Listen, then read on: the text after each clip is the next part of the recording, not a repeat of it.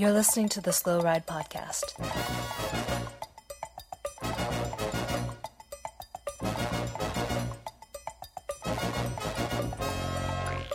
Bikes, advice, and rumors straight from the source.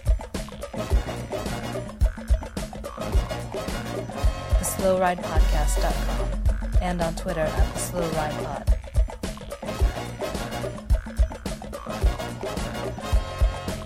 Enjoy the ride.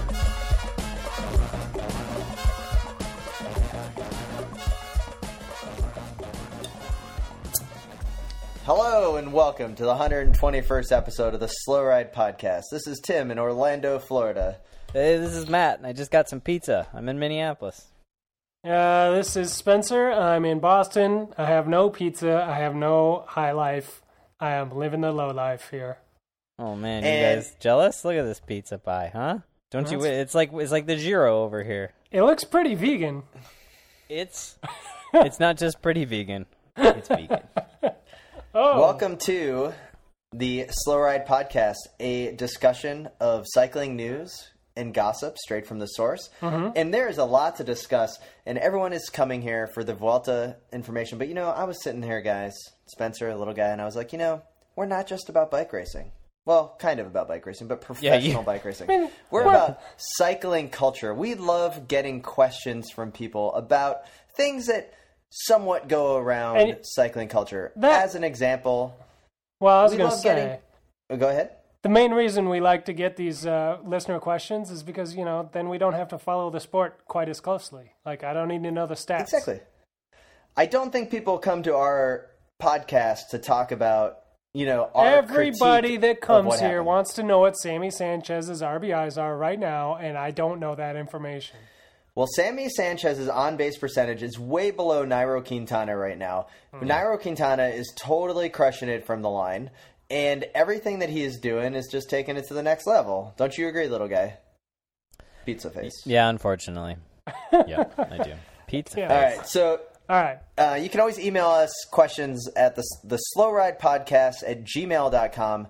And we got a question a few weeks ago, totally got buried. And this is from a longtime friend of the podcast, Leo from the Black Label Bicycle Club. We'll talk about our experience with Leo in a little bit here. Leo asked a particular bike-related question, guys. And it has to do with an experience that he had at the NSC Velodrome, a place that we hold dear to our hearts. Indeed. I tried to stop a podium bike from happening at the NSC Velodrome last week. And of course, a podium bike is when the jerks that win bring their bike to the front of the podium thinking it is going to sell a bike to reward their sponsors. But like Derek Bouchard-Hall said on a podcast here earlier, that they are rude and they are inappropriate for cycling because they take away from the other racers on the podium. Indeed. So, Leo says, I tried to stop a podium bike from happening at the NSC Velodrome, and I failed. I was just shouting not to bring it up there. Next time, do I have to physically stop him? It wasn't my podium. I had just missed it, so making a scene might have looked unsportsmanlike. Leo. So guys, what does Leo do in that situation when he's not even on the podium? He's gotten beat, or it's a different category? Does he just mock from afar, or does he walk up in like a janitor sweeping away the trash? Mm-hmm. I guess you just turn your back. You just turn your back and you go change your gear ratio. It's the track. Yeah. See, here's what I'm thinking. Maybe from now on, fourth place, it's your responsibility to kind of be the podium sweeper, right? Like only if it's a wide-angle podium. Well, see, there won't be any of those. So fourth and fifth need to get in cahoots here. From now on, forever. This needs to be like inscripted in the USA Cycling's rules. But, so fourth place, your number one responsibility after being the fourth loser, or third loser? Anyway, your number one responsibility is to go up, congratulate the winner. Hey man, nice race, great job. Podium's coming up. You want me to bring your bike up there for you? And they'll be like, yeah, of course. And then you grab their bike for them, they get on the podium, and you wheel it away the other direction. Just as far away as you can go. See, that's good. I think maybe we could change the rules so that the fourth person is it's sort of like a card game where if someone from 1, 2, or 3 brings a podium bike up and fourth place notices it, if before the podium presentation starts, but the bike is up there, they notice it, then they get to take that person's place on the podium. Yeah. It's like, it will inspire. So you get fourth, and don't just get mad and roll to your car and be like, I can't believe I didn't make the podium. Stay vigilant, because you still have a chance to make the podium. Yeah, I like this. See, guys, I think you're both, like, great suggestions. I'm not one to shoot them down, but you're both a little, like, convoluted in that. That's a very in-depth rationale here. So here's what I would suggest Leo does. Knowing Leo, he could pull this off. This is what Leo does. The racers get up on the box, and that's a pretty big podium. In fact, if you're in first place, you're pretty high up there. I mean, you're way up there. You're in maybe a dangerous predicament. Yes, like a predicament that you just can't jump off, right? Uh-huh. I think this is what Leo needs to do. I think he needs to begin by whistling. And he's just walking down the apron, kind of maybe got a head bob. He's listening to his headphones. He's got his Beats on. And he's just like, yeah, I don't know what the Black Label Bicycle Club listens to, but I'm assuming it's something like jazzy, Billy Bragg or Tom Waits. Okay. And then, just kind of walking down the aisle, and he just grabs the bike and just keeps walking, like almost like he's a guy on the sidewalk, just stealing the bike, but just nonchalantly. What's first place going to do? Are they going to reach down, jump after Leo? Or are they just going to try to pose for the picture, and by the time the picture's done, he's already down the tunnel, riding the bike back to Minneapolis? So the only time stealing a bike should be allowed is when you're stealing a podium bike. That is the new rule. When you started describing this, when you started describing this, I went to a much darker place than you, I got to admit. Okay. The podium there is pretty tall, several feet off the ground. I was thinking, if somebody brought a podium bike up there, you were going to say you casually walk by and bump them in the shoulder hard enough to jostle them off of the podium, perhaps to an unfortunate fall. Oh, like a collarbone. You're not going to be on the podium the rest of the season. It'll definitely be a collarbone or a hip. But yeah, I was hoping you weren't going there, but I wouldn't say I was totally uncalled for. Now, the other solution is that if you're in second or third place and the first place person is like, hey, come up here to the top step to take the photo with us, you kind of just graciously, like the gymnastics team that dominated in Brazil, stick your left foot out there and just knock the bike over, drive side included, and just totally... I think throw it out of whack. I think little guys' kind of take on slug bug is maybe the best solution, but it needs to happen like universally. Like if you see a podium bike, you get to punch the person in the arm whose bike it is, and then they also lose their spot on the podium. That's great. Like it's a little bit less. It's not that difficult to follow. I like that idea.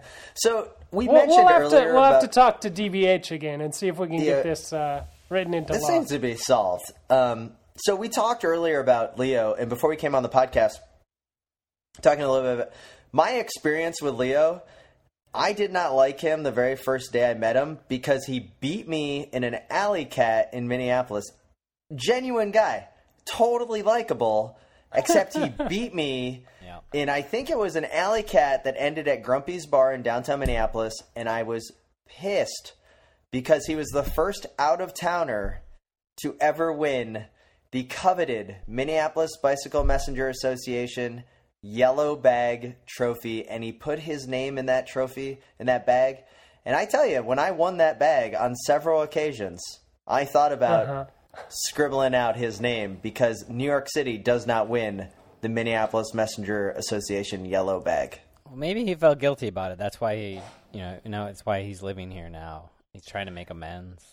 Yeah, thank you, Leo. I'm happy he's doing that. I don't know. He is. He's from there, yeah. He moved away briefly, which is why I remember awarding him that bag because I think I had it previously, so I had to hand it over. But yeah, there was some debate as to whether or not he could get it, but it was definitely debate about that. Yeah. So it was controversial. I was on the side that he's from here, he raced here. Good to go. He had a Cordy. I mean, come on. Yeah. Let's talk a little bit about this yellow bag. The yellow bag was the trophy that was created before any of us were couriers in Minneapolis. Indeed. by an still old exists. messenger. Traveling And trophy. It's a traveling trophy, and the general idea was if you ever won an Alley Cat, you got to wear the yellow bag while at work. Yeah. Naturally, the yellow bag, which I did use on one day, I decided to use it, was the worst messenger bag ever created. It leaked. It was rainy. It was tiny. It's not a good bag. But you signed your name into the bag. Now, I never won it for the most prestigious Alley Cat in Minneapolis, the Super Bowl, which little guy has won on, I think, one occasion. 2 occasions? One. All right. And Two. Come on, I've got the frostbitten toes to prove it. Yeah. Little guy did win it on 2 occasions. I won it for the second most prestigious Minneapolis Alley Cat, the St. Ides, which doesn't even exist anymore. And Spencer, I'm pretty sure you just kind of stole it. But the yellow bag was probably one of my favorite See, I need to correct you trophies here. that I've ever had to deal with in the bike world. Busted my ass for that bag because I knew that I could win it at the race that I won it at, which I don't think had a name. But it was Jay Gropin's going away race. Oh, the going away race, yeah. Oh, you won that one. It was That was one fun. stop. It was from downtown to the Sunrise Bar out on 44th. Of course. Yeah, and it was one stop, and that was all there was, and you could take any route to get there. And I took Did you highway that one? the freeway out of downtown on my bike. Nice. Yeah, it was terrifying because it was 8 p.m. or something at night, and it was dark.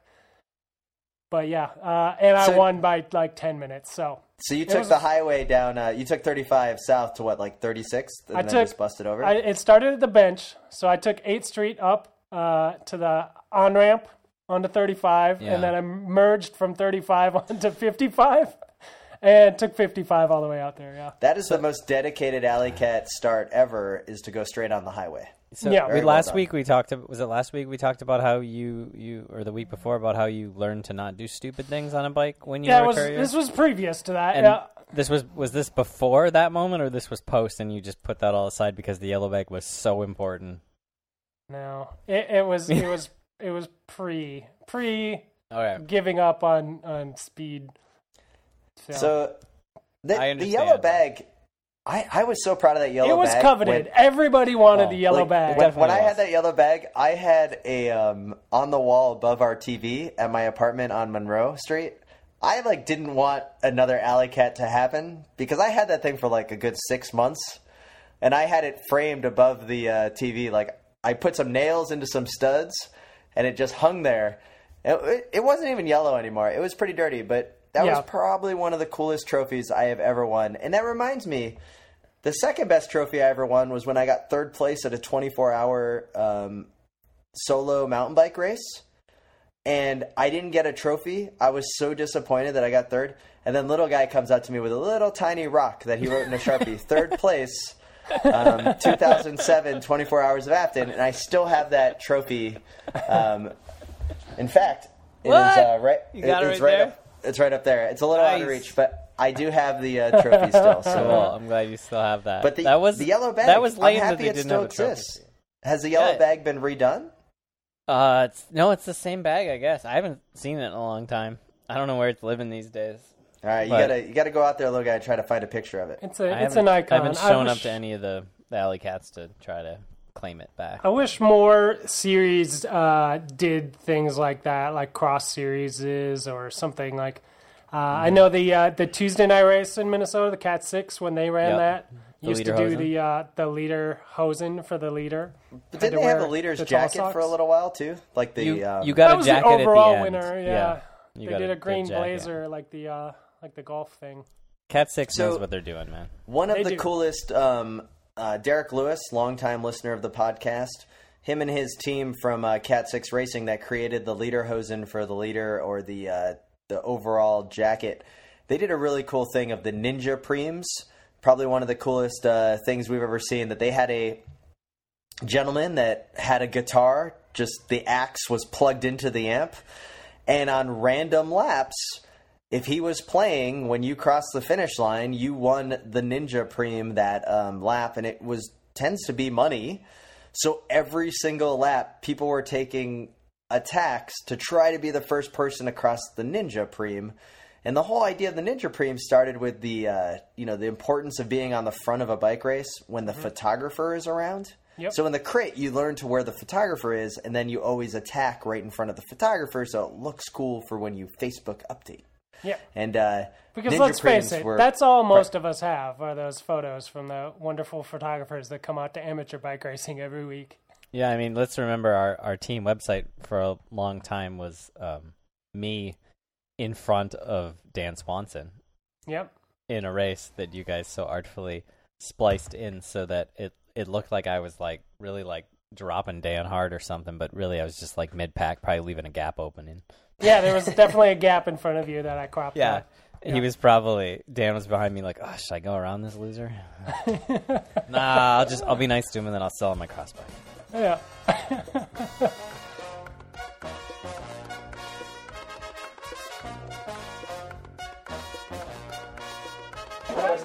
I'm Anthony Clark, just hanging out, sliding into the Slow Ride podcast. So, the podcast, the Slow Ride podcast, is members of the Wide Angle Podium Network. We are just wrapping up our drive for the month of August. We'd like to thank all of the supporters. We got quite a few that have jumped on board. We're still looking for some few more. If you do go to wideanglepodium.com and become a member, starting at $5 a month, there are some great rewards for you, including bonus content that supports the podcast. There are water bottles to be earned at different levels. There is a new Wide Angle Podium T-shirt as a proud member of the Wide Angle Podium Network and supporter. I got my own T-shirt. It's an American Apparel, super nice and soft.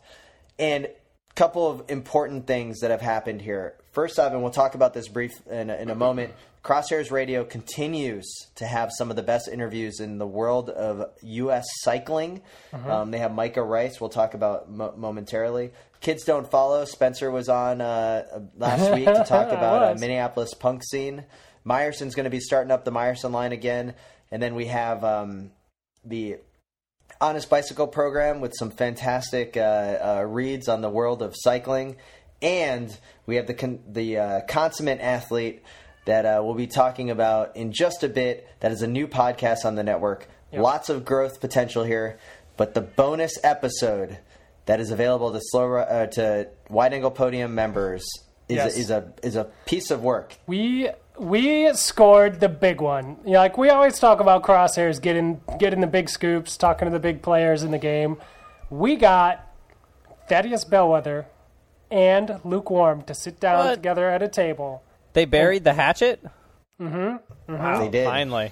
And they talked sports, and it is incredible. So that episode is up now. They have a brand new podcast called Sports Balls that is available for donors. So that's something you check out, along with a Slow Ride episode that we did about a month ago or so. Crosshairs has a bonus episode up there as well, and so does the Consummate Athlete, who just put one up where they interviewed Jeff Proctor, who runs the USA Cycling Cyclocross development camps. Oh, that's cool. You may remember him from he does all the European cross camps where he'd take like Ryan Trebon and Barry Wicks and Logan Owen and all those guys and Bjorn Sealander, of course, over to Europe. Rest in peace. Great, Good stuff. yeah. Great content from them. Great interview. I listened to it today because I am a donor, and it was awesome. So that's some of the stuff you get as a donor. We did get a ton of donors signing up. Not a ton. We got about halfway our goal. So not quite halfway, but, good enough for us. We're really pleased with it. We'd love to get a few more, but we really appreciate all the support we have gotten. So, there's some amazing people that have contributed. So, again, thank you. It's not, putting on the podcast is expensive, but we get to share the costs across an entire network of now 6 different podcasts, which is fantastic. It allows us to, create a little bit of a travel budget so we can go to events, put on some live shows like we did in Richmond last year. And it overall, we're not getting rich out of it, but, if you can, if you think that you'd like to buy one of us a beer sometime, once a month or so, that's $5 a month right there. And actually, you could buy me 2 High Lifes for the price of that. So, good stuff. Yeah. This is Eric Saunders. You're listening to the Slow Ride Podcast.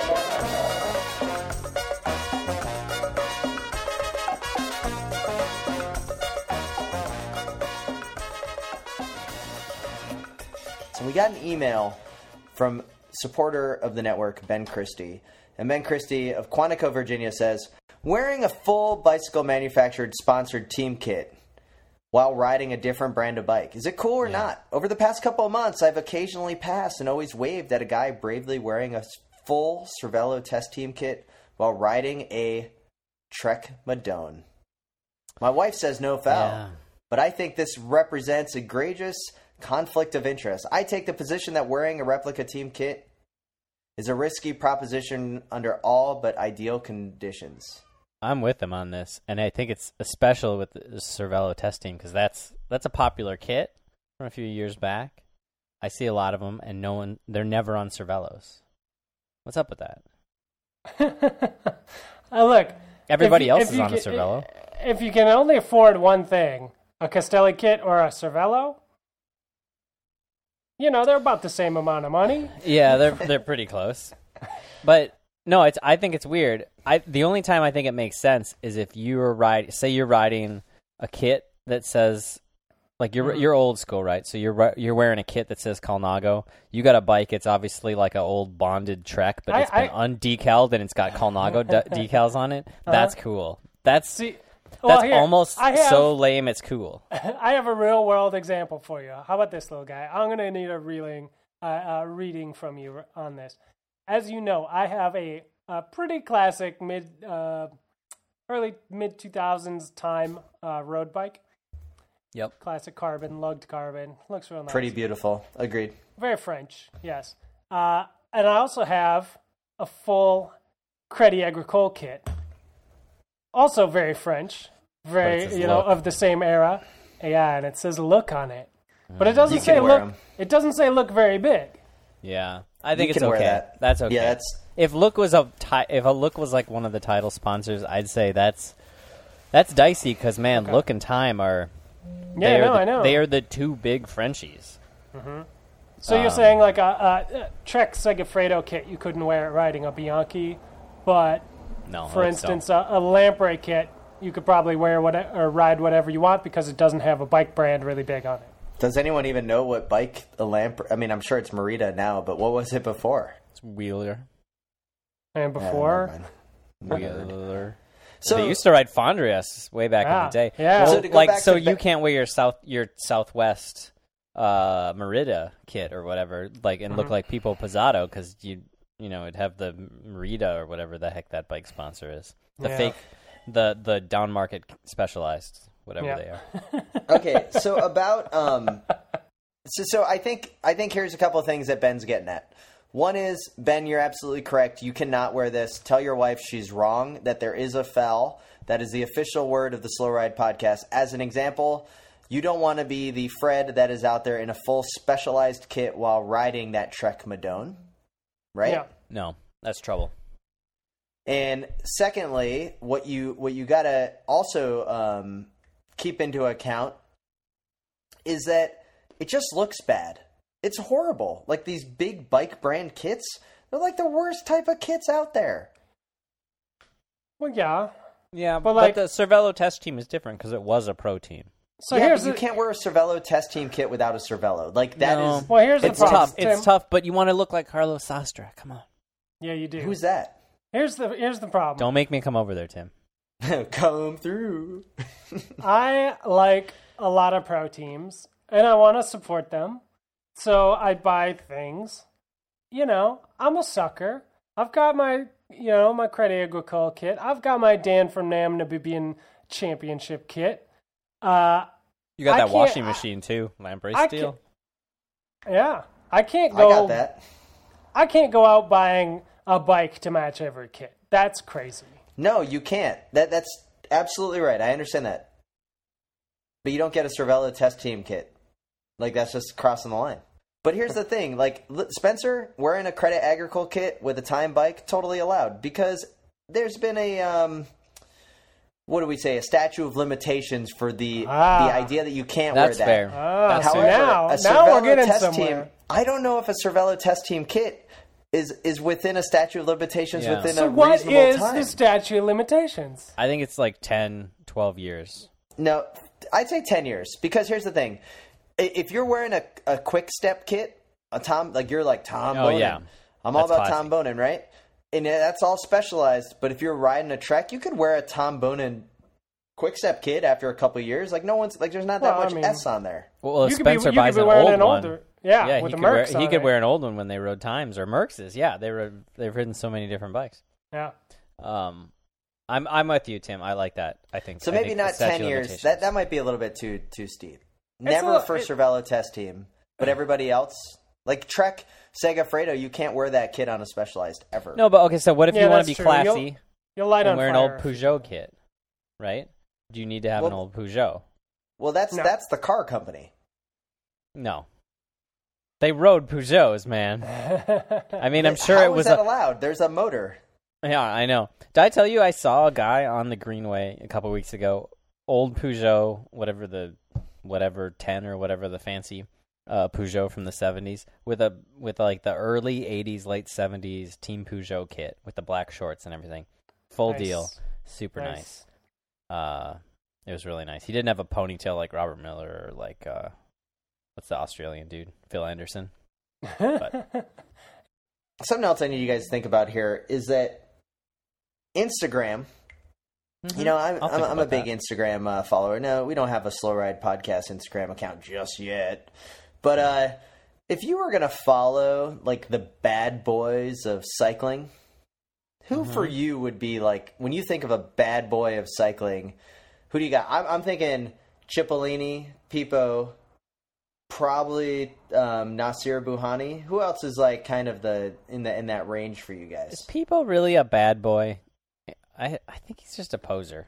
He hasn't really got. He only kind of got popped the one time, and like he hasn't gotten any fights. It's not a bad boy is the wrong way to put it. He's more like a playboy. Okay, bad boy, playboy. Like, Bad boy, playboy. Well, like if I don't someone know. saw your follower list, you'd be like, "Man, this is a well critiqued list." That's what they would say if they saw my follower list, which is 2 people: my fiance and Pipo Pizzato. Oh, really? Yeah, it's true. That's all you follow on Instagram now? It's true. That's pretty. It's all I've ever followed. Yeah, I mean that's all I really need to see. I'm kind of I guess so.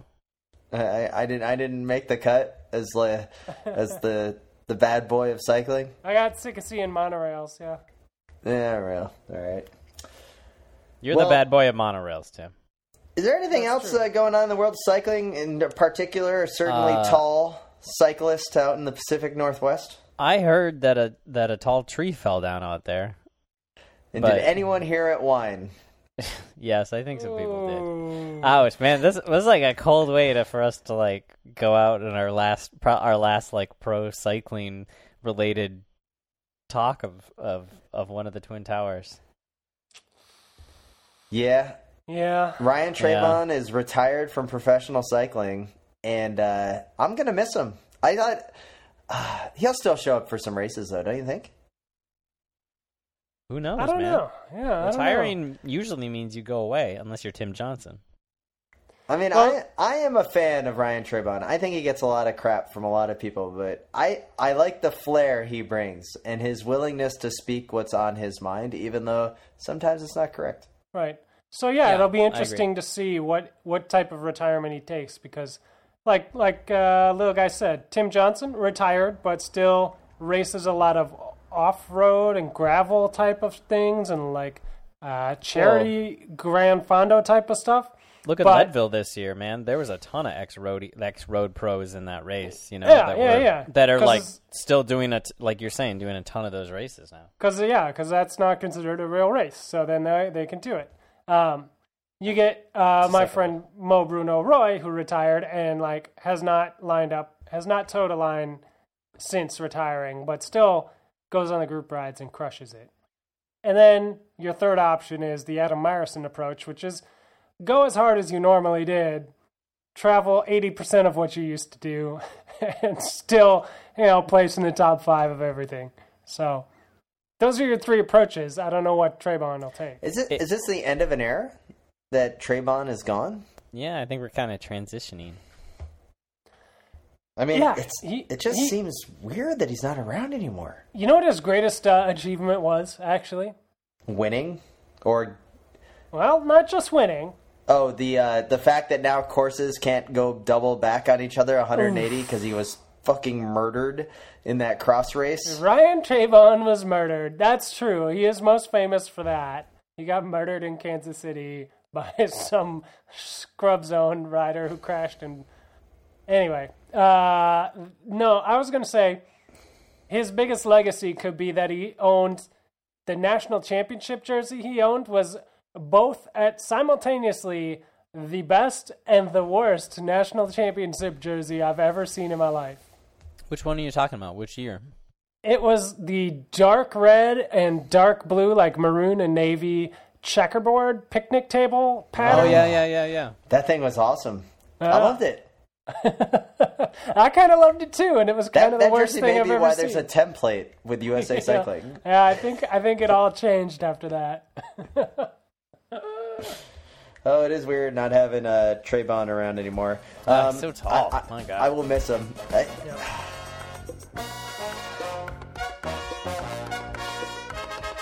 This is Sarah Groff, U.S. Olympian, and this is the Slow Ride Podcast.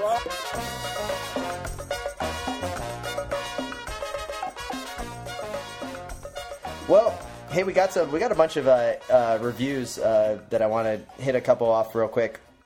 Nick Fabiani gives us a 5-star review, and he says, "Well, I listened all the way through off season this year. You guys called it road season.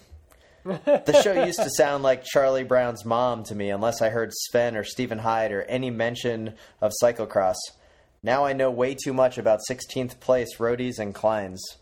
Tomorrow I wake up to finish taping our cyclocross race course in Fort Wayne, Indiana, #DepotCross. So with this passing year, I've become much more well-rounded cycling fan, and my waves are stronger than ever. Keep it up, and F fat bikes." Yeah. Ooh, he came on strong there at the end. So that's a good review from Nick. Fort Wayne, Indiana. Little guy, you ever been to Fort Wayne, Indiana? I haven't, but I just found the Fuck Yeah Ryan Trayvon Tumblr page. Nice. That's nice. No, I've never been there. You been there? I've never been to Fort Wayne, Indiana, but I dislike it because the Fort Wayne Comets beat the Orlando Solar Bears several times last season in the ECHL. The what? What is that? Is that a sport?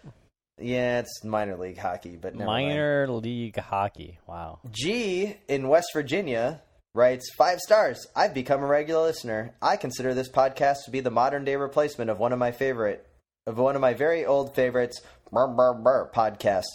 Lots of snarky commentary about our beloved sport, and also coverage of local level, professional world level racing. These guys are funny, but don't come across as arrogant as the did.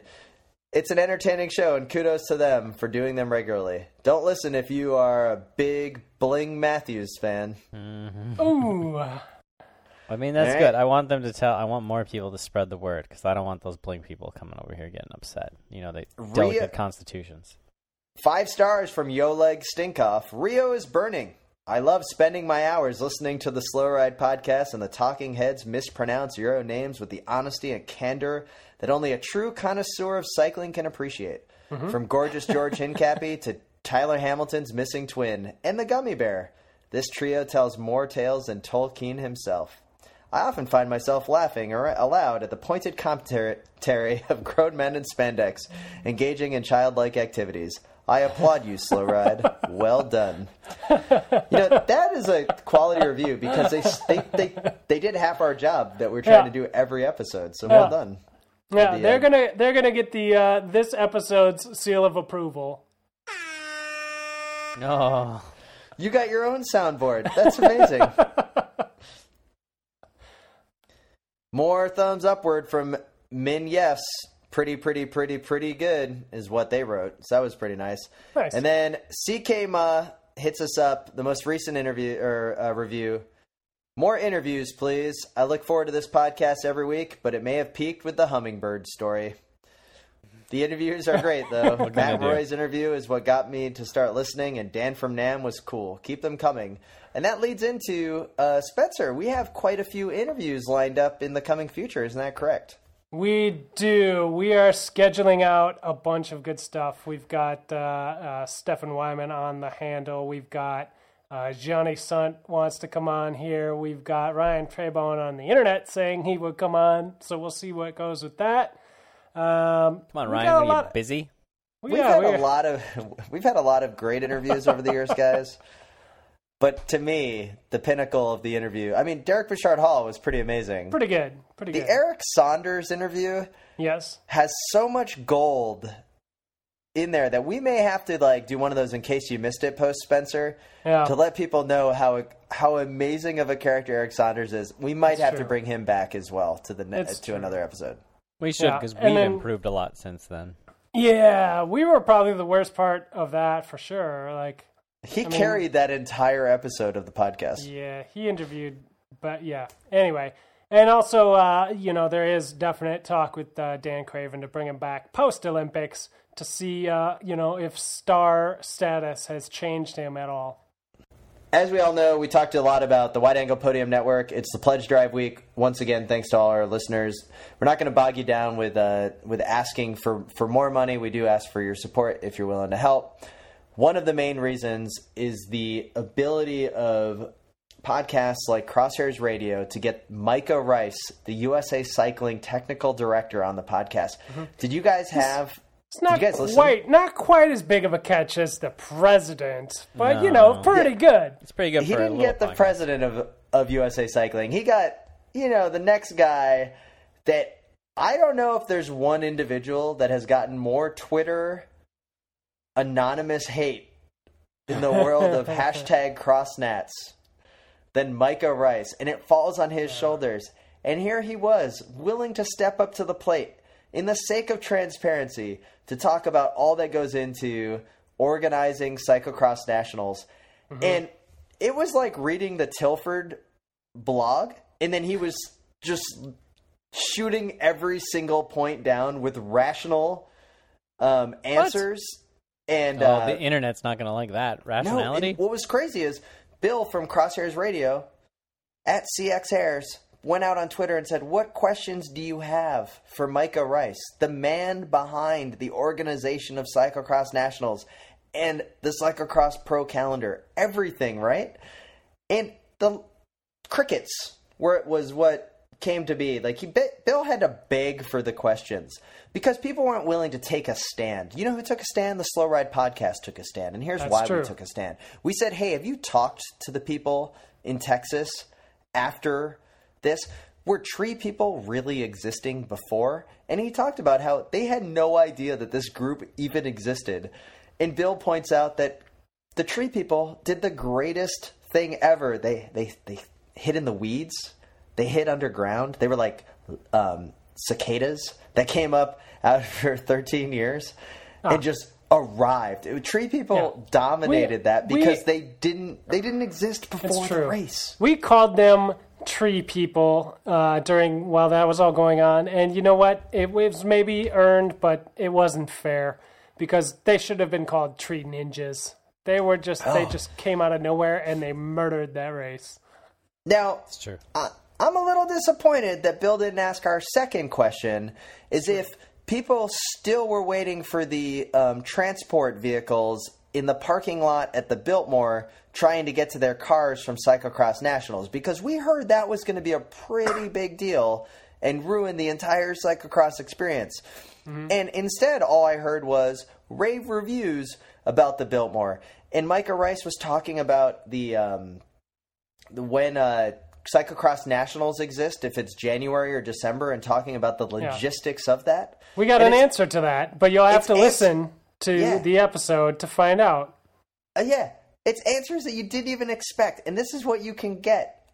Guys, this was probably one of the coolest interviews we've gotten. It answered so much of things, and I just want to take all the credit for the idea of getting Micah Rice on the Crosshairs Radio.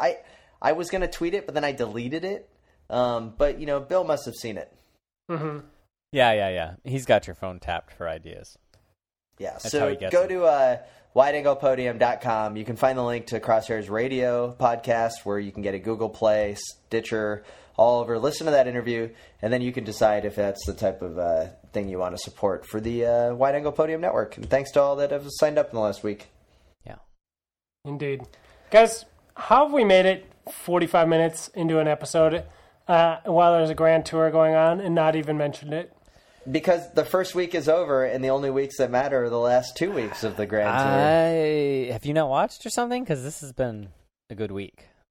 It's been pretty amazing. I mean, I have your watched. favorite rider in the world just won the stage, I believe, and took over the GC today. Yeah. So Nairo is back in red. He lost it for 1 day. But yeah, little guy, you are right. It has been amazing. I'll tell you what my favorite thing about the Vuelta is, and this year's edition is living up to that. Yeah. Is you get it's so random. It's so much less of a formula than all the other Grand Tours. Yeah. Like you get breakaways making it to the finish. You get small team winners. You get all the excitement. It's like real bike racing. It's what you want bike racing to be. And it's pretty fun. Yeah. It's everything the tour was built up to be. Yeah. But real. The tour was a huge letdown. And now what do we have? The people trash talk the Volta, but now we've got Nairo on some form. Valverde's on some form. Froome is on some good form, but he's a little off the pace, so we've actually got a battle. And we've got Contador obviously picking himself off the ground because that's like what he does now. Contador slowly getting back into podium contention. He still has Chavez. Yeah. It is turning out to be a great race. And shout out to 6th place from Team Sky, our boy Leopold Koenig, who totally ruined his career to go to Team Sky. And today probably could have found himself in podium contention if he didn't have to work for Chris Froome for a while on the slopes when Chris Froome was trying to bring back Nairo. That's true. I would also like to shout out 131st place. That is our friend of the pod. Oh, I'm sorry. That is TJ Van Garderen. 131st. He's just there for stage wins, my friend. He's setting himself up well for a stage race. He's setting himself up for a stage win. Hopefully he'll do a little work for Sammy Sanchez, man, because he's on my Velo Games team, and TJ owes me after what he did to me at the tour. Hey, you know who's actually quietly having a pretty decent Vuelta, though, from America? The future of American Grand Tour which racing? Which one of your future? Yeah, which one of your future? Talansky's looking pretty good. He's hanging close. He's hanging tough. And Simon Yates off the inhaler, looking pretty good on the slopes. Did you guys see the little news article? So did you see that on Sunday? De La Cruz from Quick Step won, or whatever they're called. Are they called Quick Steps?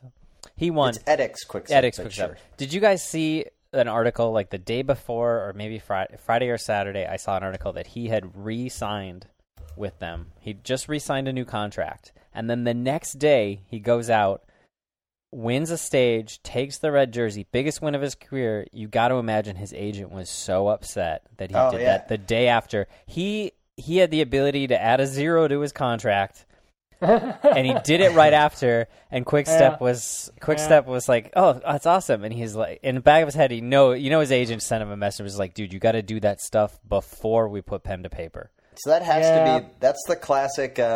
He should watch NBA free agency or NHL free agency when you're in that contract year. That's when you really step up your game, and then once you get the contract, you kind of you don't need to perform. You don't need to enhance the performance as much. I feel like if the way cycling is right now, and the contracts and the competitiveness of everything, and the question marks in the air this time of year, if you haven't signed a contract yet. Oh, you just want to sign, Yeah, you sign, and then all of a sudden, the weight is off your shoulders. You're feeling like you're riding a bike with no chain. There's no resistance to your tranquilo. You go up that hill, and you win the stage, and you're just like, wow, everything's perfect, Yeah. No, I can see that. It's got to be a lot of pressure if you're going in this Volta with no contract for next year. Oh, especially if you're IM cycling. Yeah. Yeah, but you've seen how those guys have been riding. I mean, I forget the race in France, not the Volta, but we've had one of them win a Volta stage, and we've had one of them just won another race in France. Like, I feel like they're kind of the opposite in that they sucked. Well, how long has that team existed? They sucked. Let's admit it. But since they've said they disappeared as a team, they've been just, like, lighting it up everywhere. All I care about that team, IM Cycling, is if Lawrence or Larry Warbass gets a contract, the American Because I've become quite the fan of American. I'm a patriot, unlike you guys, when it comes to American Grand Tour racers. But, guys, we have to mention it. It is okay. We have decided as a crew, as a club, it's okay to like Alejandro Valverde. What he is doing in this Grand Tour, his third of the year, is absolutely crushing it. And it should go without being said. It can't go without being said, sorry. His success as a racer in the Vuelta. We talked about it a little bit last week. There was the tweet about how he's taken 180 Vuelta starts in his life or in his career, and he's only finished outside the top 20 4 times. I mean, this guy's amazing. Yeah. And right now he's in podium contention. He's in podium contention. That'd be 2 Grand Tour podiums in a year and then a top 10. And we can that's nuts. And I understand that people don't like him because of the shady past and all of that, and that's fine. That's understandable. It's rational. But you have to, for a second, take into account how exciting he makes bike racing by always being there. Any kind of race, a one-day race or a Grand Tour, and it deserves to be recognized. Even Lance, when Lance was at his peak doping, he was only doing the Tour and maybe, 1 or 2 other races a season? Yeah, you guys, I just got a leg cramp. Hold on. Stretch it out. This is typical little guy. Got a leg cramp. So he must be at mile 50 of the Durand road race. Little guy is now cramping out of the chase group. I'm not even fucking around, man. This is the first time I've ever got a leg cramp doing the podcast. This is why it 'cause of pizza?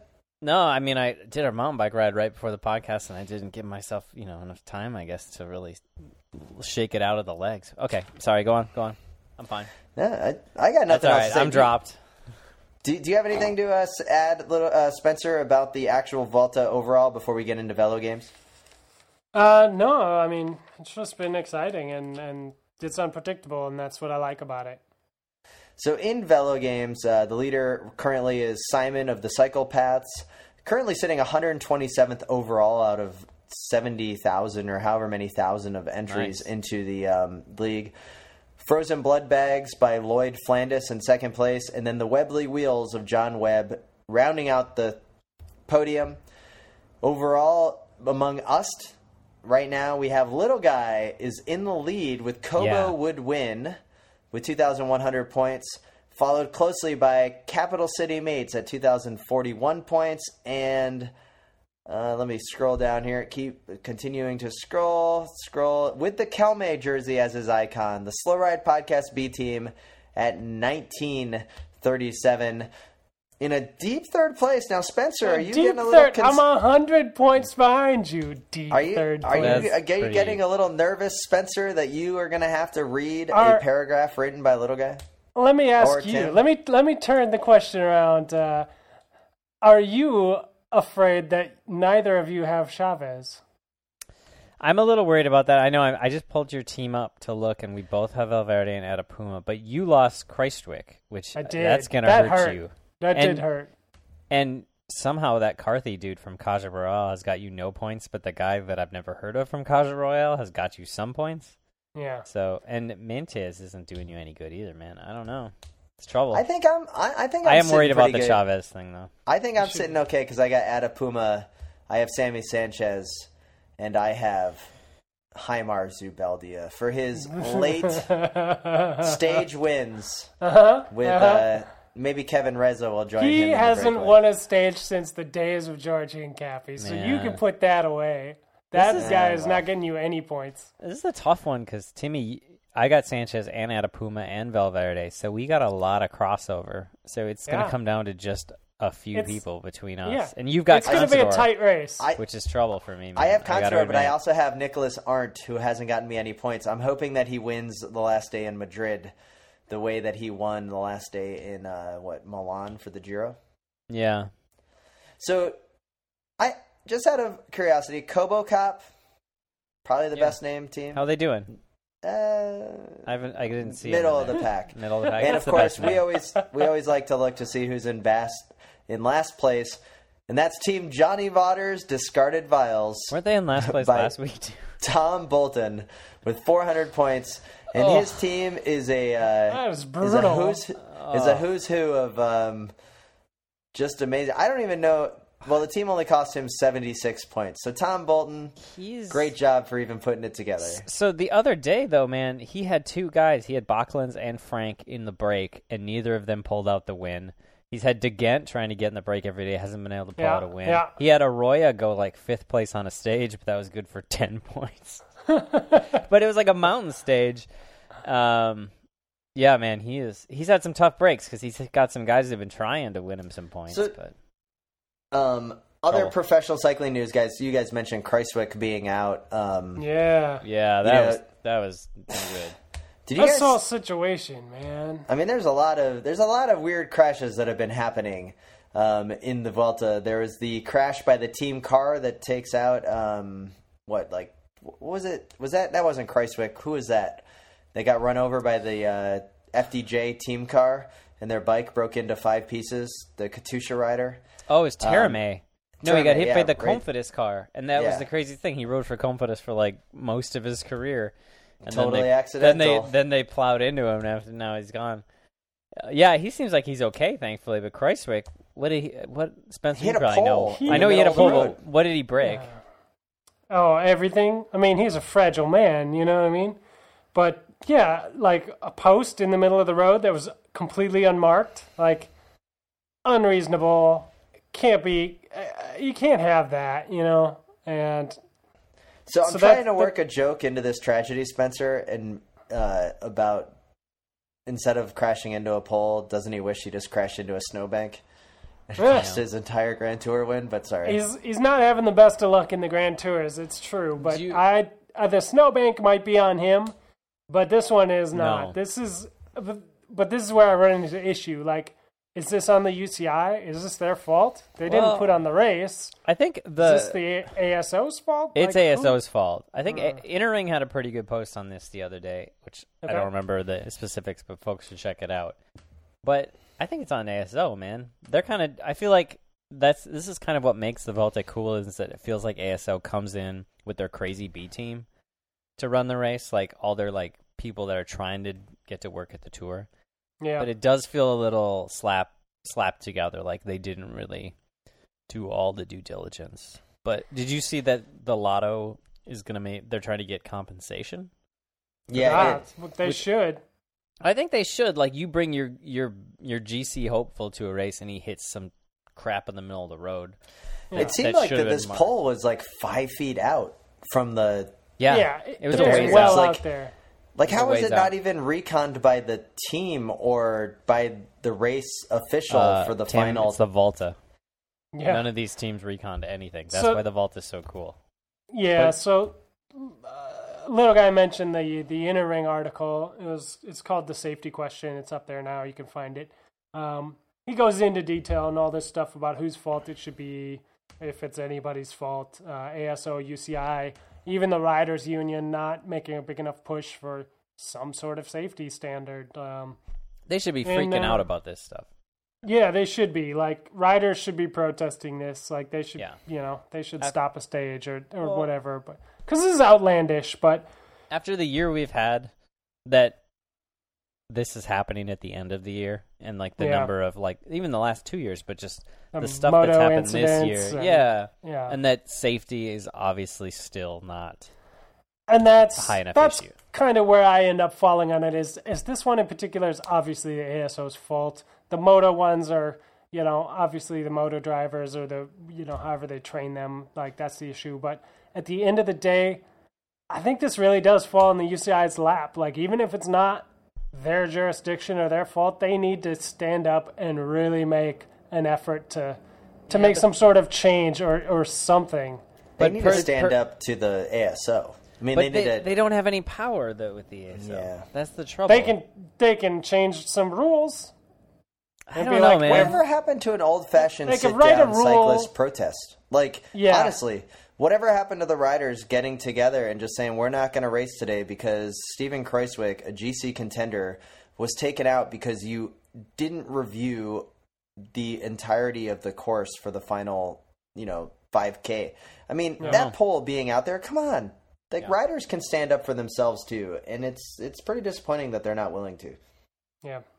No, it's true. There needs to be a little more unity in the peloton there amongst that, a little solidarity. But yeah, you don't want to see this stuff happen to anybody, but it needs to change. I mean, we've had these sad conversations about moto crashes or car crashes and all this crap for far too long in this podcast that, you know, it needs to be addressed. And the UCI is what's taken the bruises on this, regardless of whose fault it is. So. Yeah. Yeah. I think that's a shame, though. I blame ASL. It was really sad to see Kreiswick going out because I think that, I mean, after what happened to him in the Giro, I think we all want him to win. Like, he's definitely on the Slow Ride podcast A team. Like, we definitely are wanting. Yeah, he's also on the Slow Ride podcast okay. B team, and he would have won me this Velo Games, and now, I'm a little bit worried about it.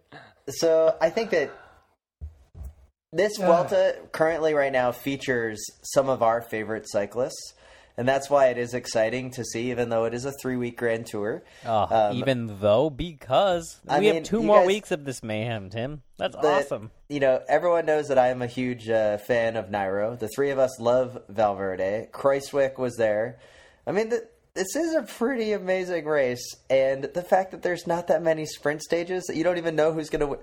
The Mearsman is the sprinter of this race. I mean, that just right there says everything you need to know about how exciting this race is. Yeah. That explains why it's my favorite Grand Tour. It's way better than the newest member of the World Tour, the Tour of California. I mean, this is like 800 times better. It's amazing. I thought you were going to mention the Presidential Tour of Turkey because, man, right after like a coup attempt and maybe like the president of Turkey firing most of the judges and teachers in the country, blaming them for the coup, we should totally reward Turkey with a World Tour event. I think now's the time, right, guys? Well, it's like awarding Bahrain with a cycling team or the newest cycling team out of the hotbed of human rights violations of China, which now has the Lamprey team is now going to be owned by a Chinese conglomerate, which is actually really exciting to grow cycling in Asia. Yeah. But once again, now we're at this weird level of where there's 18 teams that are going to be competing for the 17 World Tour slots for next year. Yeah, guys, good. I don't know all the politics, but if you had to say one team that is not in the World Tour next year, who is it? Cannondale. Really? Both of you? They're not a good team. I would say Cannondale has to be. I would have to say because you've also got Bora German watch company or whoever the other Sagan sponsor is going to be competing. So Cannondale's got to be on the short list of teams that may not be in the World Tour. Yeah. I don't know. It's gonna be tough for them, man. How have they ruined Pierre Roland so badly? I don't know. I expected him to get Silence. better. I know. I really did, and I don't think he's gotten better. No, they've made him worse. I don't even think he's flatlined. Yeah, like he's gone downhill. He's gonna when his contract ends, he's gonna go to like Breton Shaw Environmental or whatever, and go back to just training, like riding between bakeries and drinking and having espressos and stuff. And then he'll race better. He'll start smoking. He'll just start being more French again, and he'll get better. He did. He survived off the French power. It's true. Yeah. So he needs. I don't know what he needs, but to be fair, American bikes are French kryptonite. Like they take the power out of French climbers' legs. That makes sense. It's probably true. So I brought up the World Tour rankings, current rankings of the 2016 World Tour. Movistar naturally on the top with Tinkoff, Team Sky, BMC. Those four kind of are head and shoulders above the rest. And you got Katusha, Quickstep, Orica, Trek, FDJ, Lotto. Then it starts to get down into some pretty scary territory. I Am Cycling second from the bottom in 17th place. They're going away next year. Yeah. 16th, Cannondale drop pick. Lamprey a little bit above. So you got to figure Lamprey, that's not a lock Pro Tour spot for the new Chinese ownership. But the UCI is very keen on growing that Chinese market. So you know they're going to push for it. Do you guys know who the last place World Tour ranking in the World Tour rankings are for what team? I was surprised seeing this. And they're a distant last place. No, I'm not thinking of it. No idea. Well, their guy couldn't seal the job in Rio de Janeiro in the Omnium, because we're talking about Team Dimension Data in a distant 18th place. Now that is another question. Well, see, they're the most popular team, though. That they're a pretty popular team. The other ones of note would be Team Giant. Alpecin definitely has to be in the conversation, as does AG2R if you look at the rankings. But Team Dimension Data is definitely on the chopping block if you look at purely by points. Yeah, but it's not like they can't get a at will. I mean, some of these teams, why would they want to be in the Pro Tour if you've got to go to all these other races all over the world? So, well, that's why I'm saying there's a chance that Sagan's team just doesn't bother with the Pro Tour, because you've got Peter Sagan, you're in everything that you want to be in, and some of these other teams, they need to be in it because they do suck, and it's their only way to get to a bike race. It's true. Who's going to invite Cannondale? Nobody. That's the appropriate answer. That's the appropriate answer to that. Is pure silence. Shit. Somebody else. I hope somebody else says they'll take them. Damn it, nobody did. All right, and with that, we'd like to thank you for listening to the Slow Ride Podcast. Once again, it's our pleasure to bring you this podcast along with all of the rest on the Wide Angle Podium Network during Pledge Month. Thanks for bearing with us as we have set a goal to support the network. Go to wideanglepodium.com to learn more. $5 minimum. You can do a one-time offer. Lots to learn, lots to listen to within our community that we have created. We'd also like to thank BK1 of Rhymesayers Entertainment for his intro and outro music. You can also always email us at theslowridepodcast@gmail.com.